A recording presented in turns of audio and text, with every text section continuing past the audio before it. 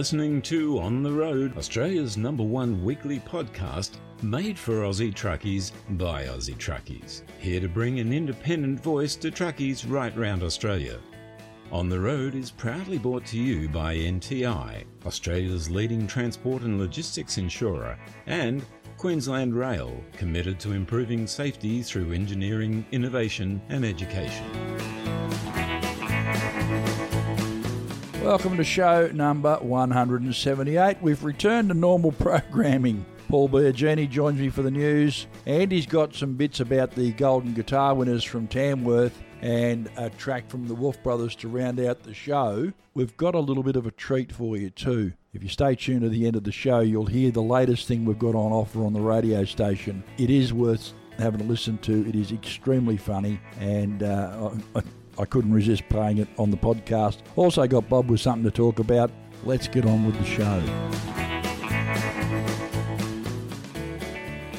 Let's get this show on the road.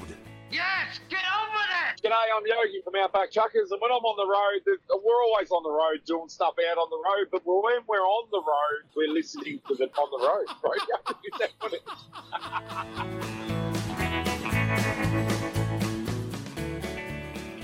Righto, boys and girls, we're back to normal. I've got Paul Biagini back with me to do the news. We've had a little bit of a hiatus, mostly due to my inability to communicate. Some people would question whether I would have that sort of a problem. I did have a communication issue. So we've got Paul in to do the news with us again. Bit interesting stuff to chew over today on the news. Paul, how are you, mate? Mike, I'm going well. I think you should be a little bit kinder to yourself and put the reality is that you're currently trying to do the work of 10 men. Oh. And sometimes things slip through the cracks. So it's all good. Glad to be back. We've had a little bit of a break. Trucking life's obviously been busy, and the podcasts have been chugging along. But it is nice to be back and offer our delightful listeners some tidbits in the news.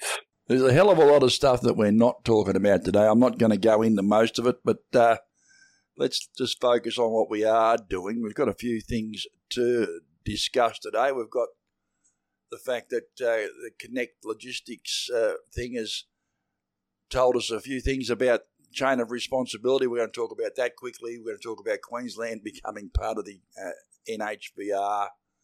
Look at what's going on down the port in Sydney. And, of course, some level crossing stuff. So let's kick it off, mate. The Connect Logistics accident on the Eastern Freeway, which took the lives of 4 police officers, ended up resulting in a chain of responsibility investigation, which has ended up with people being heavily fined. And I think one guy's actually gone to jail, Paul. So this goes to show you a couple of things. One is how quickly time gets away from us. It's staggering to think that accident was actually back on April 22, 2020. So going on nearly 4 years ago, that awful crash happened. And it just goes to show you that I guess, Mike, the time involved and the resources to investigate such a tragic accident and come up with charges. So absolutely, yes, the transport company Connect Logistics has been fined a colossal $2.31 million, which colossal, you could expect a little bit more. It's a shocking accident, but the managing director, Corey Matthews, was fined $22,000. And Chris Large, he was sentenced to 3 years in prison. He was the operations manager, wasn't he? Operations. So again, there's listen and learn, people, because look, we've talked about this for years. The COR, it is there to go up the chain and not just persecute the driver. It seems to have worked in this situation, Mike, hasn't it? You know, it's gone up the ladder. They're saying that the laws are effective in punishing the worst offenders. I disagree with that. So do I. But they also say the laws can't prevent tragedy from striking, which is absolutely true. The attitudes that we've had in transport over the years, I mean, you and I have both played this silly game for long enough to know that there were people out there that did whatever it took. And there are still people out there that still do whatever it takes. The laws, they seem to think, either don't apply to them or they won't get caught. Unfortunately, they don't seem to understand the surveillance powers of the regulator and the amount of tools that they have in the toolbox to check on what you've been doing and where you've been going, and the power they have to actually make you provide documents. So if there are places there to find cracks to find, they will find them. The laws have got the potential to be revolutionary. That's what they do have. So. Potential to be revolutionary. Now, again, you and I agree on so many of these things, Mike. For me, is not, and I know it's a very, very different, different industry and a different scenario, but the behaviour to me is not unlike the drug trafficking problem worldwide. You only got to look at the fentanyl problem in America. Now, the challenge is I see with this is the COR and the ability to pull people and pull them into line and persecute the offenders is worthwhile doing, but I can't help wondering that there is people now in large organisations that have managed to put buffers in place to protect them, as in third-party recruitment companies, and again we've talked about these large and the largest customers of freight forwarding in Australia. I feel what they've done is they've put a buffer around themselves and said, oh no, we don't engage that contractor to carry our freight. That's this person over here. So while I don't disagree with the chain of responsibility, absolutely not, but I would like to see them have that power to actually, like you say, slip between the cracks and go into the shadows and say, hang on a minute, Mr. Joe Bloggs, you've engaged Ken Smith to engage this contractor that ended up with this tragedy. I can't help wondering if that the head of those corporations are kind of, I guess what I'm trying to say is they've got the resources, Mike, to look at the legalities, engage lawyers and say, no, let's put this company in as a buffer. Once again, the poor old driver, the employed driver or the operations manager or the allocator or the owner of a small fleet, we all don't have that. We don't have those resources, that massive pool of money to be able to create a buffer around ourselves to negotiate through the COR law. So I kind of wonder if it's again going to be the lower hanging fruit is going to be plucked from the tree. Well, that's generally the way it goes, isn't it? It's always the low hanging fruit that gets plucked first. Is that you and I being cynical again? I don't know if we are being cynical. We're probably just being a little bit realistic. Mate, if I could talk to Paul Salvati at the moment, the question that I'd be asking him is this. Paul, how much money is the NHBR, as an example, not only the police force, but just the NHBR, how much are you directing towards enforcement and, fatigue management, logbook checking, their role that they do on the side of the road? How much money are you directing towards that? And then how many people are you actually catching? And is the enforcement work you're doing having a direct effect on the road toll in road transport in the parts of the area of national law that you're responsible for? And he'd obviously know a number for that. There's obviously got to be a number. There would be a number, absolutely. And the next question then to ask him after that is, Paul, if I said to you you could double your budget, would you see a real increase in what you're doing? And if the answer to that is yes, then why wouldn't we do that to save the lives of people? If the answer is no, why are we doing so much of it at all? Why are we doing it? And I completely agree with you on that. And the other thing I would like to know is how much of the budget is spent on education, Mike? Yeah, well, these are opposed to enforcement and persecution. Let's educate people. Well, you're in the situation in South Australia. I had a phone call only last week from an operator over there, an owner-operator, who was given a very minor defect which he couldn't self-clear. They had to go through and have a full inspection at Regency Park to get the defect cleared. And as a result of that, the time it took him to get through Regency Park, lost his contract. So a small defect, they've basically put him out of business. One of the safest operators I know. Him and his family. So Yeah. they've affected that operator and his family. Yeah. All right, time to move on, mate. Mm-hmm. Queensland. Beautiful one day, perfect the next, apparently. Have come into the fold. Queensland has shifted compliance to the National Heavy Vehicle Regulator, the Heavy Vehicle Compliance. Now, they've joined the body to improve road safety for heavy vehicles, to reform the program and help efficient movements of heavy vehicles throughout Australia, and improve regulation services once managed by the TMR. So Queensland have joined the party. Now, we've known that this is going to happen for quite some time. Obviously, now we've got New South Wales, South Australia, Victoria, Tasmania, the ACT have already transitioned. Of course, Western Australia and the Northern Territory have not adopted the NHVR and the Heavy Vehicle National Law. And every time it comes up, they say what now? Go away. You know? I would love to know, and those numbers would exist. I've always been fascinated to know what the numbers in the territory in WA, Mike, of kilometres travelled per annum in gross for heavy vehicles, the stats of that to accidents compared to over here, and the fact they don't adopt those laws. I've always been fascinated with that number. The TMR must be thrilled. Yep. I mean, they're very busy. I mean, we've here at On the Road Media have been asking TMR for, I believe it'll be 3 months now for an explanation of what the heck is going on with the Bremer Road Bridge, the Bremer Bridge on the Warrego Highway.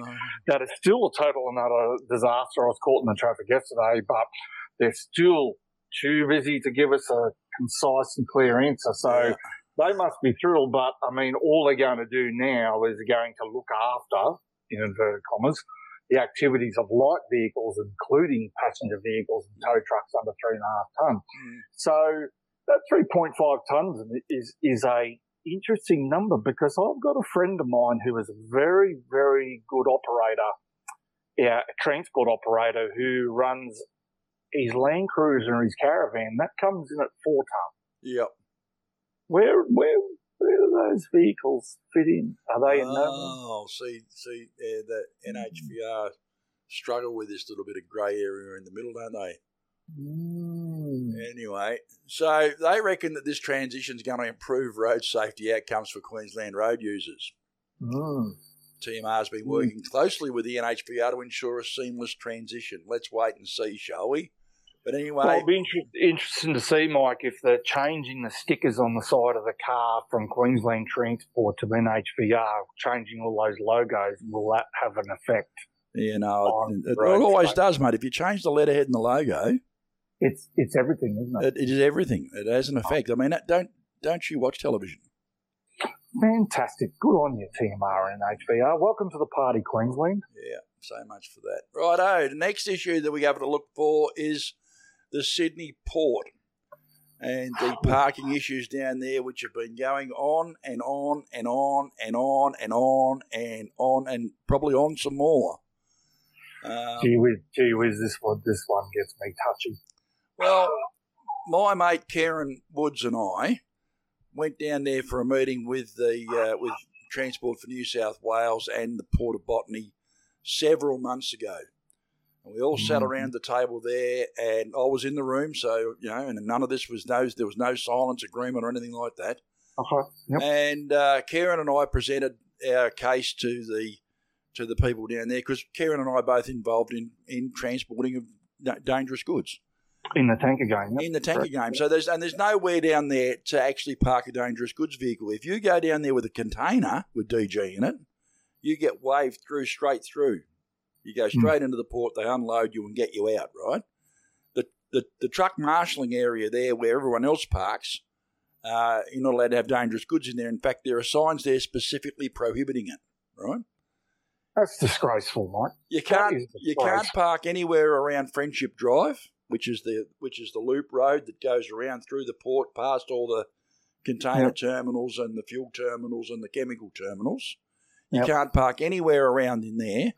And if you do, there are security cars driving around with the little lights and the guys with the security cameras and things like that, and they're more than happy to come and bang on your door and tell you off. You can't even get out of the truck and basically put your overalls on and put your boots on.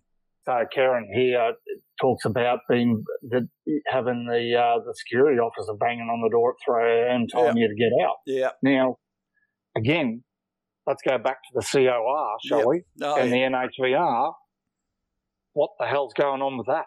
Yeah, well, they're not authorised officers, but see, they laid on the fact that this is a private road.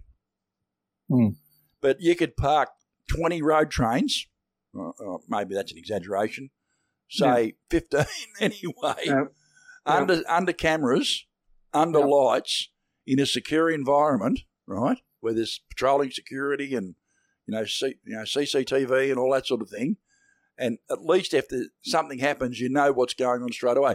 No, what would they prefer you to do if you come down there and you can't get out? They'd prefer you to go and park up on Military Road on the side of a hill where there's no security, plenty of cars wanting to get in there and park, and you just go up there and park with 40,000 litres of ethanol, Goodness. What could possibly go wrong?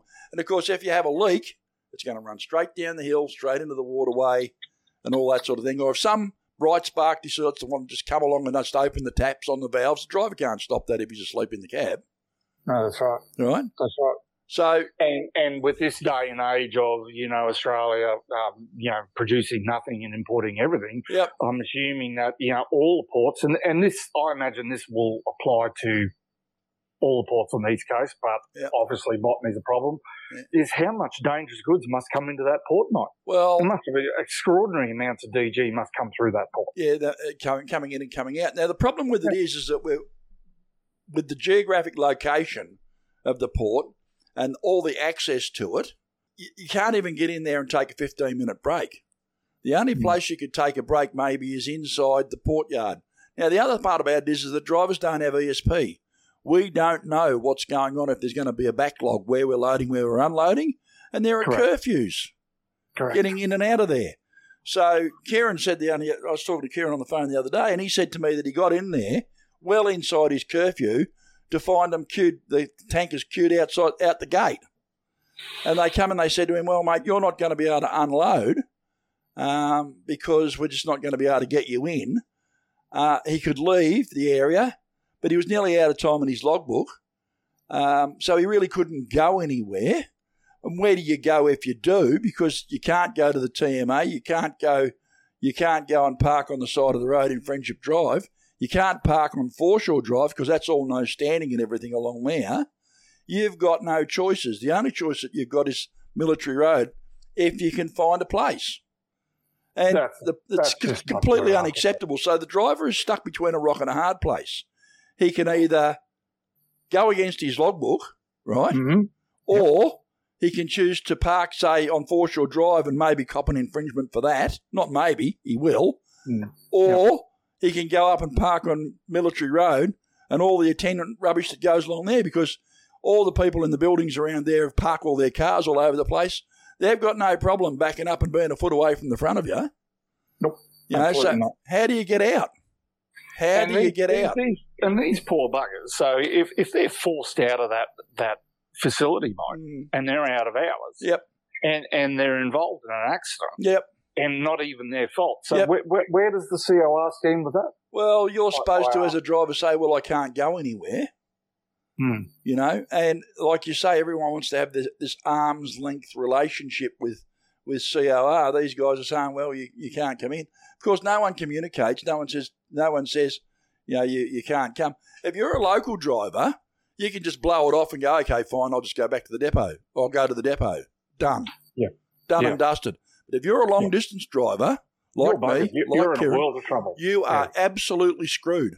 There is nowhere that you can go down there and park safely and be under any sort of security.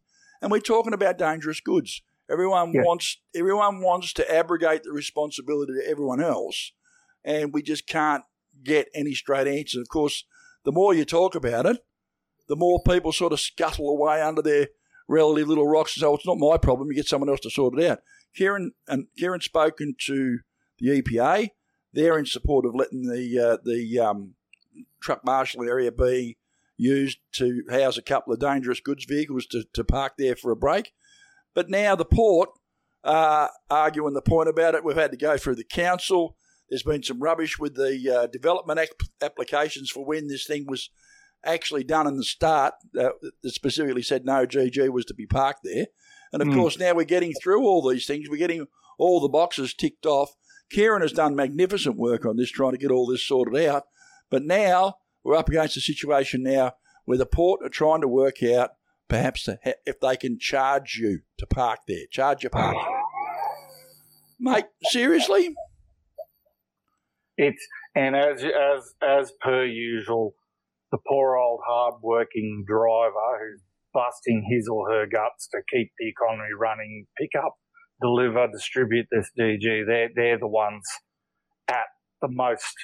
They're the ones that are at. Again, the poor old driver. His whole life, his and her whole life, is scrutinised by everybody. Yeah, everyone's telling the truck driver what to do now. Here's the good bit. This is a personal story. I know about this personally because it involved me, right? We used to be able to park out the front of terminals on Friendship Drive, which is a chemical facility there. We used to go in there and load caustic and all that sort of thing. We used to be able to park 3 or 4 trucks out the front there until some container jockey decided that he would do whatever light speed he was trying to do and hit a barrier, hit a cement barrier at the front of terminals. So the port said, oh, that's it, we're not going to park there, it's too dangerous for everyone to park out the front. So rather than punish the person that did that and make it public and say, this, if you do this in this area, this is what's going to happen. You're not going to be allowed to drive in here, pack your bongos and go, right? Mm-hmm. And make an example of that particular person and make it public. No. We just decided we'd remove that parking there for the DG trucks out the front of terminals. That's what they did. And they've steadily done that around everywhere. So you can't park out the front of Vopak, can't park at the front of Quantum, you can't park at the front of terminals. But if you're a container operator, there's a whole big area at the end of Friendship Drive where you can drop your Skell trailers. If that was if that was inside an employment, inside a company, that could almost you could start talking racism, couldn't you? No, let's not go there. Okay, that's time. We got to move on, mate, because the news is going to be way too long if we don't. I mean, it's been ages, and I love the conversation. And mate, there's so much stuff we could unpack. Yes. I really do want to get to this story though. Yes. South Australia is going to get some level crossing upgrades, and there's a whole list of places. Jamestown, Mananari, Gladstone, Jamestown again, a couple more there, Kaltawi, all over the place, Crystal Brook, level crossings. Did you notice one missing from there, Mike? I did, yeah. And what would that be? The one on the Barrier Highway where that shocking accident occurred. The Australian government has committed $160 million over 4 years to state and territory governments to fund up to 50% of the cost of delivering railway level crossing upgrades. Hallelujah, absolutely fantastic. After we spoke about that terrible accident last year, I cannot believe in 2024 now that in a developed country like Australia, we've got cars and, more importantly, large heavy vehicles mixing it up with trains over level crossings. Not good enough. Cannot believe that site of that accident is left off this list. That is utter madness. The other part about this too, why aren't the rail operators who make so much money out of all this, why aren't they being asked to contribute to it? Mm-hmm. Yep. For me, it just seems as though this is a bit of a knee-jerk to me. I mean, I could be wrong. Maybe once again I'm being cynical. Right? South Australia said, oh, dear Lord, we've got to go and do something about all this sort of stuff. And, of course, the area of road... The rail operators seem to be just left alone, don't they? Oh, well, they don't even have lights down. They don't even have to have lights down the side of their trains. down the side of the trains. And during our brief hiatus over the summer Christmas period, one thing that came into my mind as a result of that shocking accident last year, and I don't know the answer to this question, but it's a question that's come up to me now, is all trucks and cars and all vehicles sold in Australia, operated in Australia, obviously have an ANCAP rating, a safety rating, and I'm sure the car that you're going to collect for your beautiful girl today has got a marvellous ANCAP rating on it. I wonder if that locomotives have to have an airbag system, or do they wear safety belts? Those two poor gentlemen that lost their lives in that accident, I'm fascinated to know, and perhaps someday we might be able to get that answer and air it to the listeners, that I wonder if these trains actually, the locomotives have to have a safety rating in the cab, Mike, or are they still just a bare metal and two seats like they were 40 years ago? I don't know. I know there are rules about which way the locos are supposed to face. I know there are rules about that. Okay. They used to do what they called long end leading. Okay. Which is where all the engine, everything, you've got a driver's compartment at one end, and you've got all the motors and everything like that. And so if you've got the driver compartment towards the back of the loco, as it's going down the track, that's called long end leading. Well, I understand they're not allowed to do that now. I do remember. I've looked in the driver's compartment, admittedly, a long time ago, a Queensland Rail loco up at Rockhampton, and it was, I tell you what, gee whiz, I wouldn't want to have been sitting in that thing all day and all night. It was a very sparse metallic interior. Very Spartan. Yes, very Spartan. All right, well, we'll be interested to see what's going on with the regional level crossing upgrades and see how they go, but they seem to think that the idea is that we'll just put some flashing lights there. I can't understand why we can't look at the situation where you've got flashing orange lights a kilometre and a half away, particularly on the barrier and other major roads, plus a pre-recorded message on the UHF on Channel 40 that says, that there's a train approaching. Right? Not difficult to do in the technology we live in today, Mike. Well, not difficult to do at all. They do it in Western Australia. The railway crossing at the bottom of the chitties that we drive quads backwards and forwards over all the time has those two things in place, and because it is a recognised risk, and just because it hasn't happened doesn't mean it won't. It won't or can't. Yeah, so perhaps we need to look at that. We might need to talk to them in South Australia and let them know. Now, it's been ages, mate. It's been ages. I'm sure the listeners have been wondering. There's certainly been some stupidity going on lately, haven't we? Over the summer period. Millie's out of the box. Millie's out of the box and off chain. She's unchained, and she's this week she's come up with her acting of the GOAT award.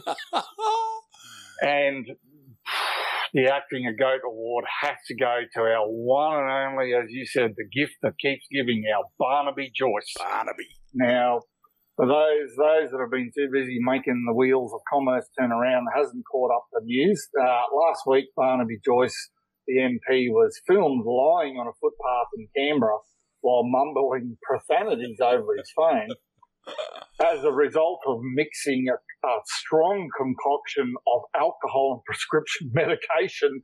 It was the reason of his late night fall. I've searched long and hard for the transcript of the profanities that he was mumbling over the phone. Unfortunately, I haven't been able to find them. Maybe they will come to date, and gee whiz, I bet that'll be awesome. Now, picture this. Picture if that was an AMBO, one of our amazing first responders, a truck driver. Oh my goodness, but it's okay for people running our country now. Independent MP Zala Steggall, she has proposed to the Prime Minister to introduce random alcohol and breath testing in Parliament. Right. Zali, I commend you, my dear. That is a fantastic idea because, again, our illustrious, wonderful road transport operators all across this great nation can be pulled up for a breath test, drug test, scrutinised by the NHVR for a 3-minute oversight and logbook. Miners, as you would know, Mike, you've dealt in the mining game and now in your DG world. You can go into so many of these workplaces now and your OH&S safety officer comes up and says, you can lick the stick here or blow in this before you're allowed to go to work. Yep. Why shouldn't that be a case for our parliamentary members? And the thing is now with Barnaby, so if you and I got caught in that state behind the wheel of a vehicle, we may even be forced to have one of those, the lock on your steering wheel where you got to blow in to prove that you can drive. An interlock. Maybe Barnaby needs to blow in the bag before he goes to work, Mike. So it's definitely, all I can say is, Millie, what have you got to say about Barnaby Joyce? Good girl. He gets the Acting the Goat Award for this week.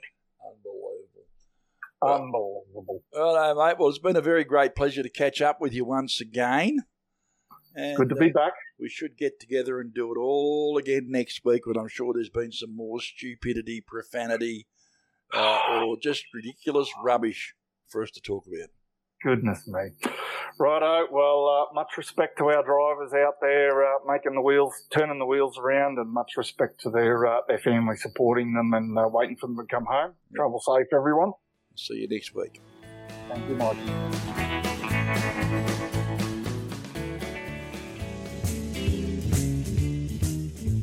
There's nothing more devastating for a truck operator than to be involved in a serious road incident. We've all seen the impact of heavy vehicle accidents, and at these times, when people are most vulnerable, it's critical that they have immediate support from a strong, stable, reliable and experienced organisation. NTI is Australia's #1 truck insurer, the specialist you can count on to protect your transport and logistics assets, with the know-how to take control of the situation and the capability to reduce lost income by getting trucks back on the road again as soon as possible.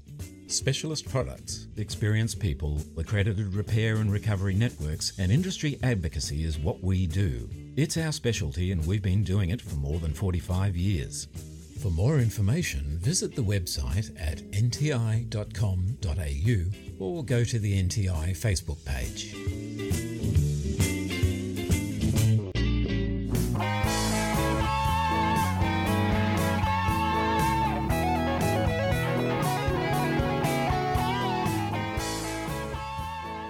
Well, this will be the last of my summer series for the podcast. Now that the Tamworth Country Music Festival has come and gone, and all our wonderful Aussie music artists have had a well-earned break over the Christmas-New Year period, from next week I'll be back to bringing you interviews with the best of the best in the Aussie music scene. Speaking of the Tamworth Country Music Festival, it coincides with the Golden Guitar Awards, and this year's festival and awards was the biggest yet. Now, I hate to brag, but the list of award winners for 2024 sounds like a roll call of so many of the incredible artists we've been fortunate enough to have interviewed in the past for this podcast. Some of them have joined us that many times now that they're considered to be part of our On The Road family. And I know for a fact they all look forward to coming onto the podcast for a chat and are right behind Aussie truckies and the transport industry as a whole. So let's get down to the nitty-gritty. Here are all the winners from the 52nd Golden Guitar Awards.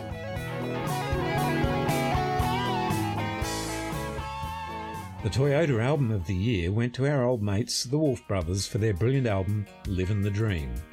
Here they are with the title track from the album. If you got a gassed up tank and a Mountain Dew, a pretty little thing sitting next to you, rolling round to some John Deere green, you're living the dream. If you got a 10-point buck up in your sights and your truck is jacked up with some big old lights, where the picture's pretty much complete, you're living the dream. If you got a country song, driving down a country road, taking in a countryside, sitting on some country gold. No, it ain't too hard, it's a simple thing. It's cold beer to drink, clean air to breathe. No, it don't take much to have everything. Yeah, the way I see it, well, ain't we living the dream?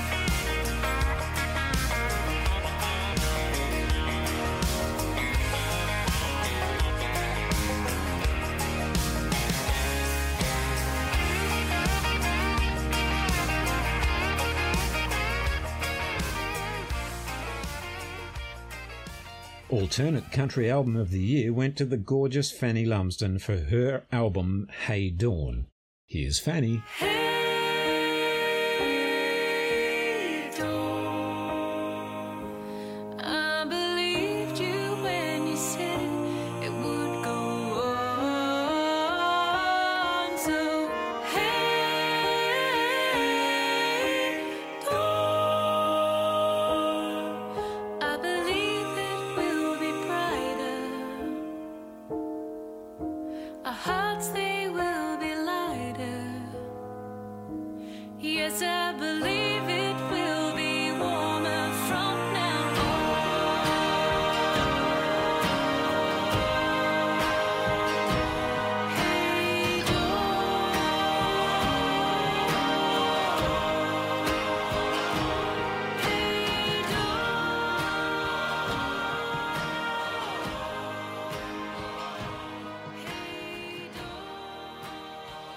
Contemporary Album of the Year was awarded to a recent visitor to our show, Brad Cox, with his album titled Acres.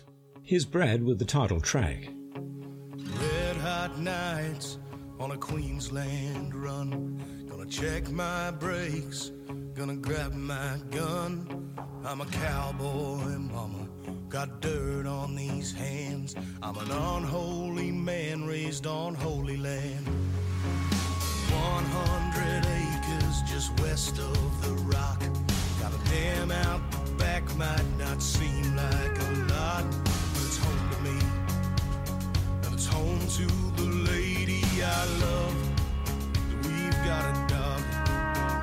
I've been chasing these acres since 18 years old. Now those acres are mine, and they're calling me home. I'm out on the road almost 4 nights a week, and as soon as I'm home, it's just cold beer and sleep. I love the crowds, and I love the boys in my band, but I also love these acres and dirt on this land.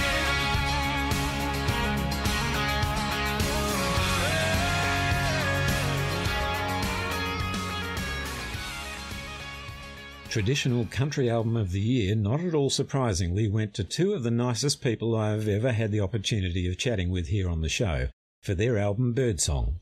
It is, of course, Felicity Urquhart and Josh Cunningham.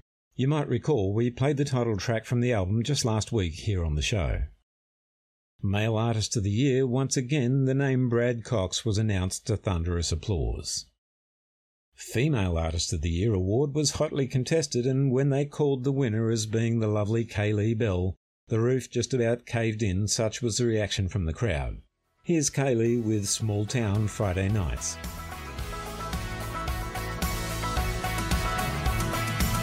We pass it round and we throw it back. You can't stop that buzz when we do it like that. Put that week in the dust. Tonight's about us. Yeah, we got our own way of turning it up with the good times. Flying down the road under the moonlight to the place we always go. Getting wild in the dark. Just young crazy hearts going too far. Yeah, we take this two-lane way out where no one else can find us. Got these four wheels in that county line behind us, where the bonfire high meets the stars in the sky. Yeah, living our lives for these small town Friday nights.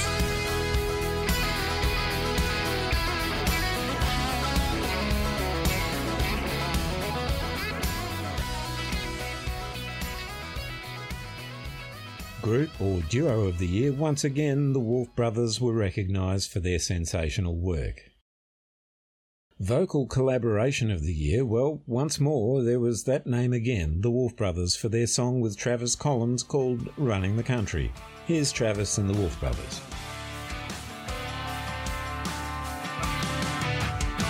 Some say we're behind the times just 'cause we keep it simplified, but we're damn sure qualified. We majored in a way of life, and If the times get tough, you won't have to come looking for us. We'd have a lot more common sense. We'd have a lot less pointless arguments. If the right came left and the left came right, shook hands and had a party in the middle tonight. We'll do what we say and say what we mean, and take it someplace we were proud to be. If the country was running the country.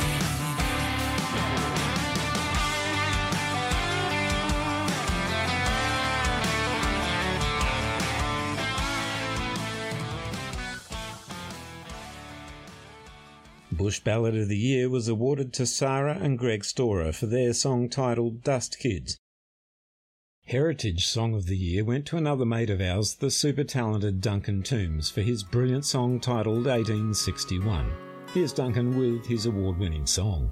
In 1861, I was marched upon a ship, cast down in iron chains for a crime I did not commit.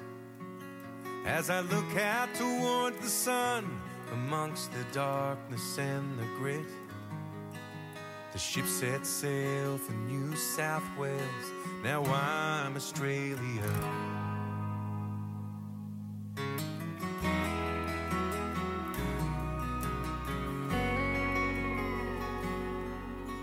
In 1891, I was droving from town to town, trying to find a place for my wife and my kids so we could settle down. Just east of Mitchell Downs, I met a man who became my friend. He sang me stories of spirits of old. Now we're Australia. You can take my freedom, well I really don't need it. There's a spirit running through these veins of a convict man with a toiled hard hand, whose fighting can never be tamed. When you tell me it's over, I still go droving. There's nothing that can hold me down. I live beneath these southern stars. I'm Australian.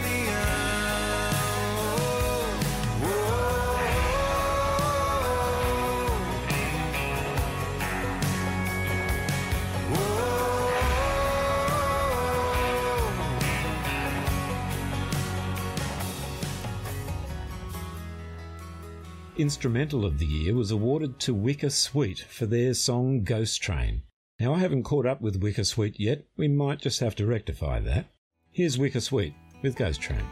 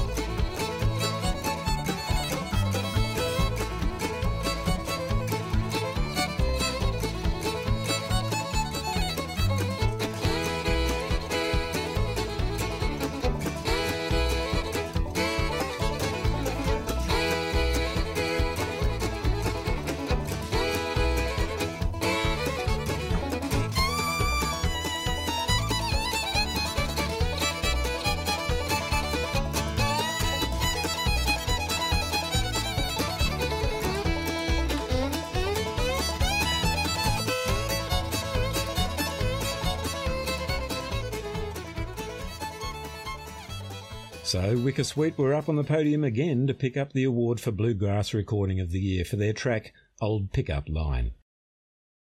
New Talent of the Year went to Max Jackson, and they tell me we're going to be hearing a lot more from this fresh, exciting new artist. Let's hear some Max Jackson with Running. I've learned that the highway is more than white lines. It's people and freedom and following signs, making every day count for the ones I'm leaving behind. Yeah, I'm running on 3 days and next to no sleep, running on whatever you've got going cheap, 'cause I ain't got no money to buy gasoline. Running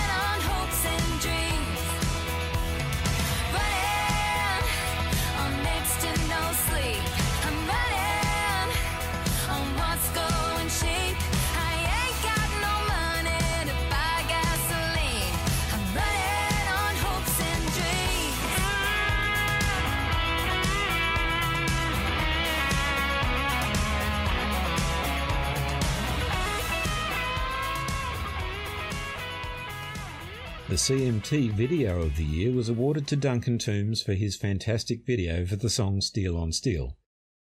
Top-selling album of the year went to Brad Cox, who climbed the stairs to the stage once again to accept his award for the album Acres. And finally, Song of the Year and Single of the Year both were so deservedly awarded to Felicity Urquhart and Josh Cunningham for their song Size Up. What can I say? It was so good to see all of our great Aussie music mates receiving awards and recognition for all their hard work. Congratulations one and all for your well-earned recognition at the Golden Guitar Awards, and thank you all for always making yourselves available to come and chat with us on Australia's #1 trucking podcast, On the Road. Getting away from the awards for the moment, I have to mention here too, not long ago we chatted with Queensland singer-songwriter Denver, who was just about one of the sweetest, most fun people I've ever had the pleasure of interviewing. In case you haven't heard, Denver is appearing in the current series of Australian Idol, where she just earned her place in the top 20. If you haven't caught the show yet, look out for her. I guarantee she'll win your heart too. To close out this segment, here's Felicity Urquhart and Josh Cunningham with Song and Single of the Year, Size Up.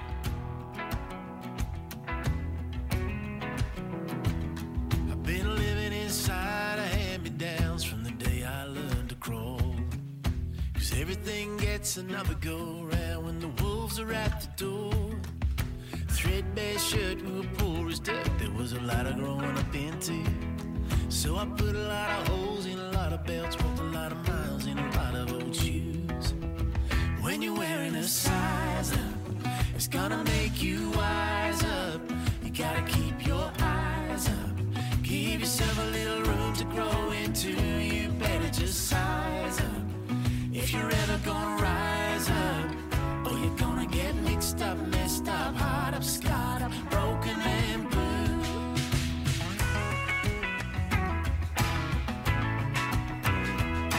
Never left the school of the golden rule, held on to what was true. But it's hard to get too big for your boots if your boots are too big for you. There were shoes to fill, sometimes the hills were more than I could climb. Just dig a little deeper when the mountain gets steeper, get there in your own sweet time.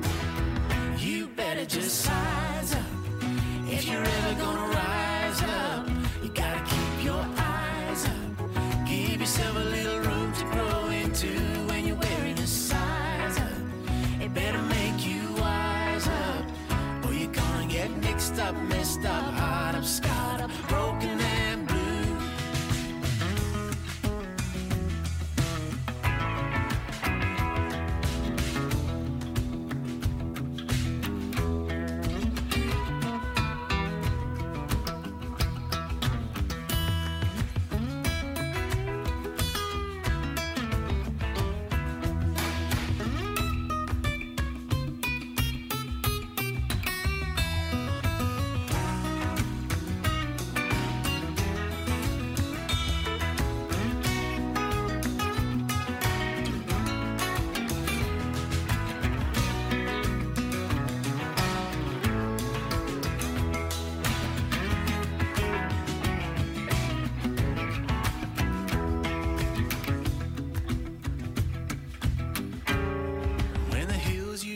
Make you feel inclined to feel like a hand-me-down. You just take a deep breath, there's a lot of life left, so take it for another go-round.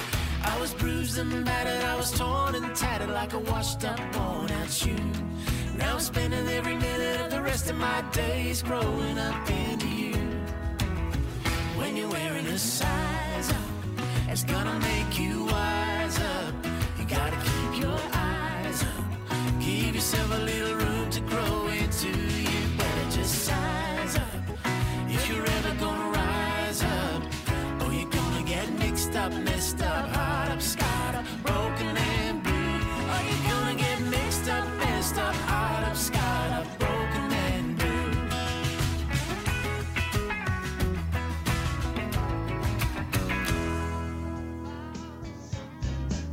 Let's give them something to talk about. Hi there. I'm beginning to wonder if the word crisis has different meanings for different people, or maybe two different meanings for the one word. To me, it would be a crisis if there was a storm and a tree fell on your house. That crisis would require immediate attention from yourself, your neighbours, emergency services, if you can get hold of them, if they're available, as in some areas they're not, and also any passers-by who sought to help. But the operative word is immediate.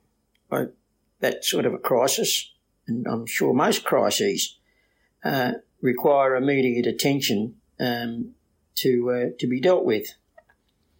So that has me mystified as to the use of the word crisis as far as the road transport industry is concerned. And we've been hearing it from the TWU in particular for a long time, how the industry's in crisis.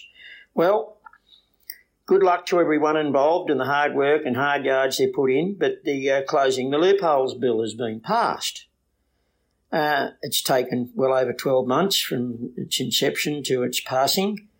But now I read in a press release from the NRFA committee and a couple of the people that gave countless hours to lobbying and representing the industry for all this stuff, that it's going to be another 2 years before there's any, any benefits or any real action happens.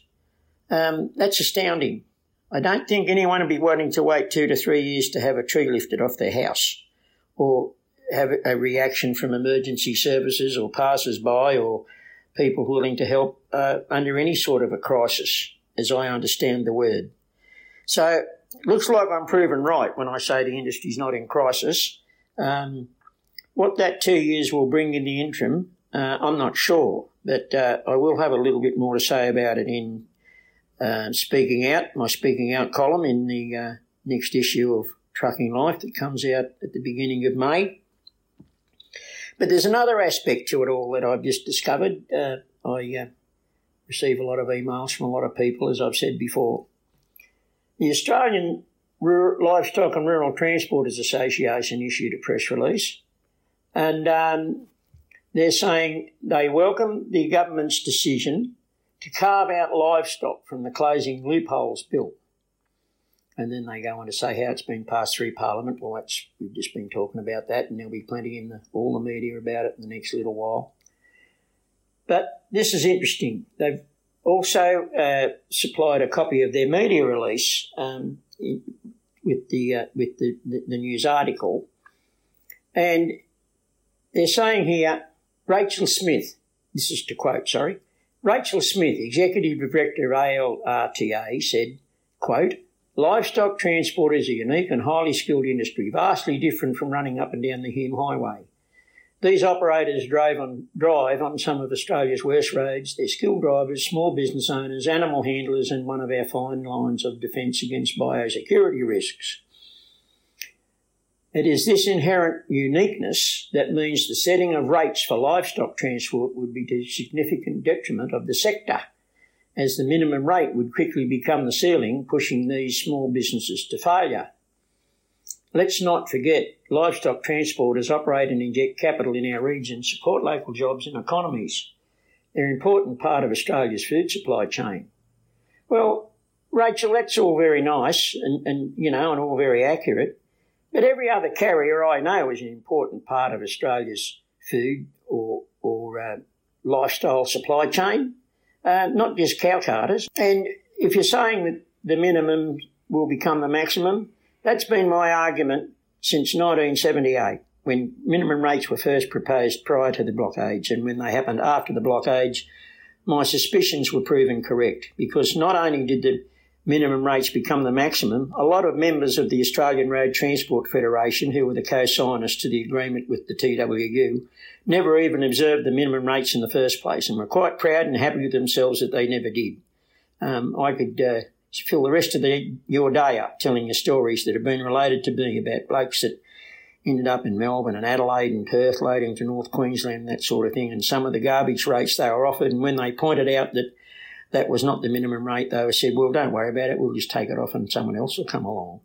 And that still is the attitude today, of course, and I just can't see that anything's ever going to change. it's a bit insulting to the boat cart in general up and down the Hume Highway, because the Hume Highway was a go track for many years. It isn't now, but it's still got its problems. These outcomes you're predicting for livestock carriers are exactly the outcomes that every carrier of every commodity on every road can look forward to as far as minimum standards of any description go, Rachel and listeners. There's a lot to be thought about here. There's a lot to be considered. And, Mike Williams, our editor of Truck and Life and the owner of this podcast, and I are not very popular for suggesting that we need to look into this a bit further, because the minimums will become the maximums, but they will. You're saying the ceiling, I'm saying the maximum. There's no difference in the meaning. Good on you for pointing it out on behalf of your members, Rachel, and for succeeding on their behalf. I don't know what the ATA or the TWU or other associations that are sort of all gathered together there and that United Industry Group intend to do about it. And they're saying they don't want to repeat the RSRT. Well, that's a worthy objective. But we don't want to be repeating the minimum rates debacle of the 1980s either. So there's a lot to consider here. Good luck to the ALRTA for defending their members and representing them successfully. Maybe some of the other organisations that are part of the United Industry Group need to have a close look at what some of their members' real needs are, not just the whole of the industry, because everyone deserves a voice and a place at the table. I agree with that. But they also deserve, the members they represent also deserve to be represented, just as the ALRTA have been. This press release is available for everyone to look at if they want to read it in full. But that's my take on it. We need to stop using the word crisis, because there can't be one. The other thing, industry reform. National Road Freighters Associations just had their conference, and I think they had to change their theme because of the timing of the Closing Loopholes Bill being passed. But the original theme of the industry is reforming the industry. Well, you don't have to sit on the side of the Hume Highway or at the lights at Roman Terrace or Beresfield or watch what comes and goes through Port Augusta or places like that, or Border Village, up and down the Stewart Highway, wherever you like to go, even up and down the Landsborough Highway. You don't have to don't have to look for very long. Watch what's going on, see some of the amazing gear that's on our roads. And Dean's talked about that in the interview I did with him last week. This industry is reforming itself. There's no doubt about that. And as usual, as always, the fittest will survive, and many of the others might fall off the wagon. But it's all a matter of the fact that 2 + 2 doesn't make 7. And there must be a lot of people out there who realise that these days, because, man, there's some beautiful gear on the road. It's productive, it's effective, it's high quality, and some of the drivers leave a little bit to be desired, I suppose, but the really good gear seems to have some really good men steering it. So good on the industry. And it's the bottom feeders that need the reform, not the whole industry. Thanks for listening. This is Bob McMillan.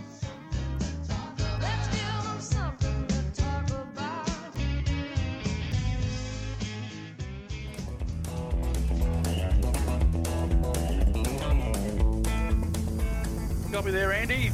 Gotcha go. Better throw out those anchors, buddy. The traffic's at a standstill up here. I reckon some clown's got himself stuck under the Dunlop Terrace Railway Bridge again. Again? Maybe he was delivering a bridge and ran out of diesel. Yeah, no, it's no joke really. According to Queensland Rail, there's been 65 bridge strikes and around 280 of those protection beams hit on the Queensland Rail network in the last financial year. With the fines around $11.5 grand, you'd think drivers would make a point of knowing the height of their truck.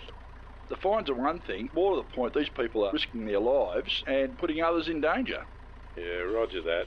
Maybe Queensland Rail should do some kind of educational advertising to warn drivers about the danger of bridge strikes. They are, mate. Why do you think we're recording this? Oh, yeah. They're smart people at Queensland Rail. Yeah, good looking too, just like us. This safety message is brought to you by Queensland Rail as a reminder to us all that size matters. Know your trucking height. To take us out of this week's show, it's Golden Guitar Awards multiple winners, the Wolf Brothers, with Here's to the ones.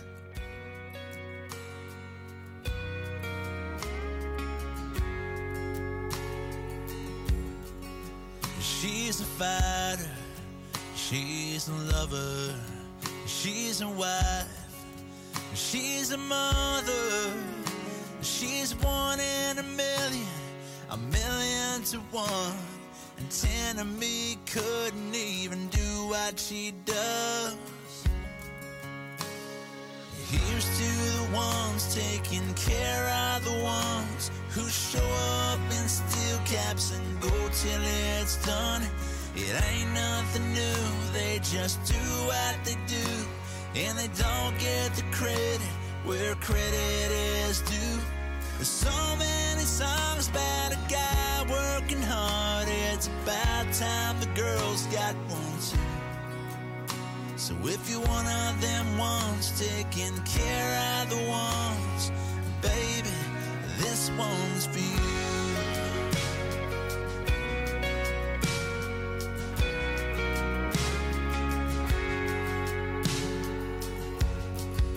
She's the reason you keep dreaming, 'cause she's right there beside you believing.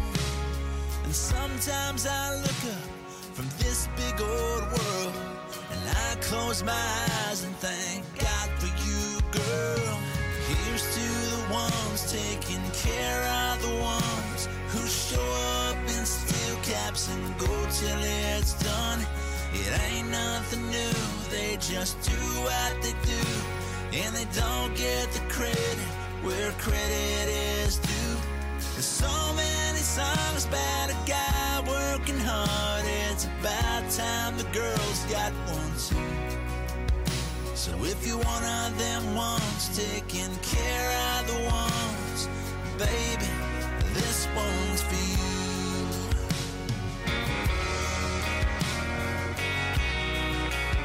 You give credit where credit is due.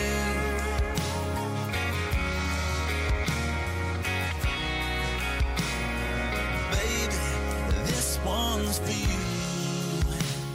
There's so many songs about a guy working hard, it's about time the girls got one too. So if you're one of them ones taking care of the ones, baby, this one's for you. Baby, this one's for you.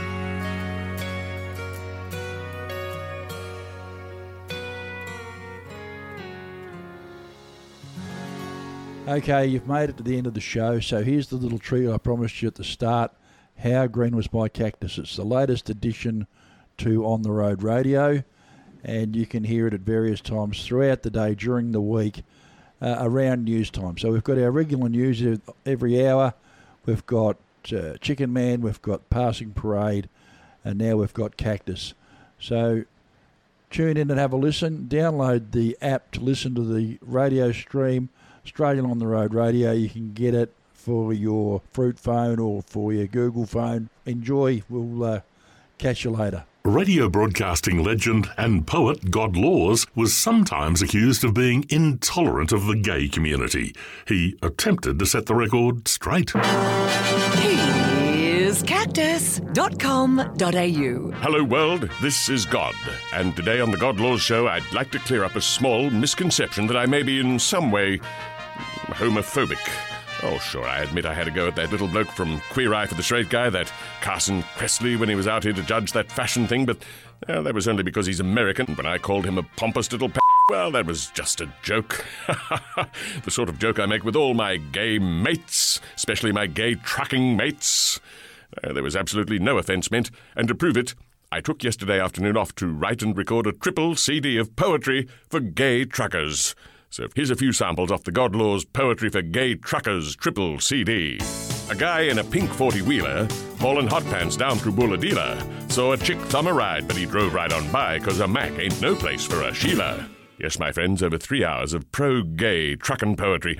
Elton knew he was out of luck. Ice on the road, no brakes on the truck. He looked in the mirror and said with a quiver, my eyebrows could sure use a pluck. Over 400 brand new poetry classics for guys who like to drive on the wrong side of the road. Impress your Mardi Gras mates with my favourite, the winding and long road. The road, it was winding and long. The cabin was starting to pong. But Bruce didn't care, 'cause he had right there 20 albums by Celine Dion. Keep the gay dream alive with an eternity of poems for the man's man. 1,000 more miles in foul weather, and the no-dos can't hold me together. I'm asleep at the wheel, but thank God for young Neil, who keeps tickling my cheeks with a feather.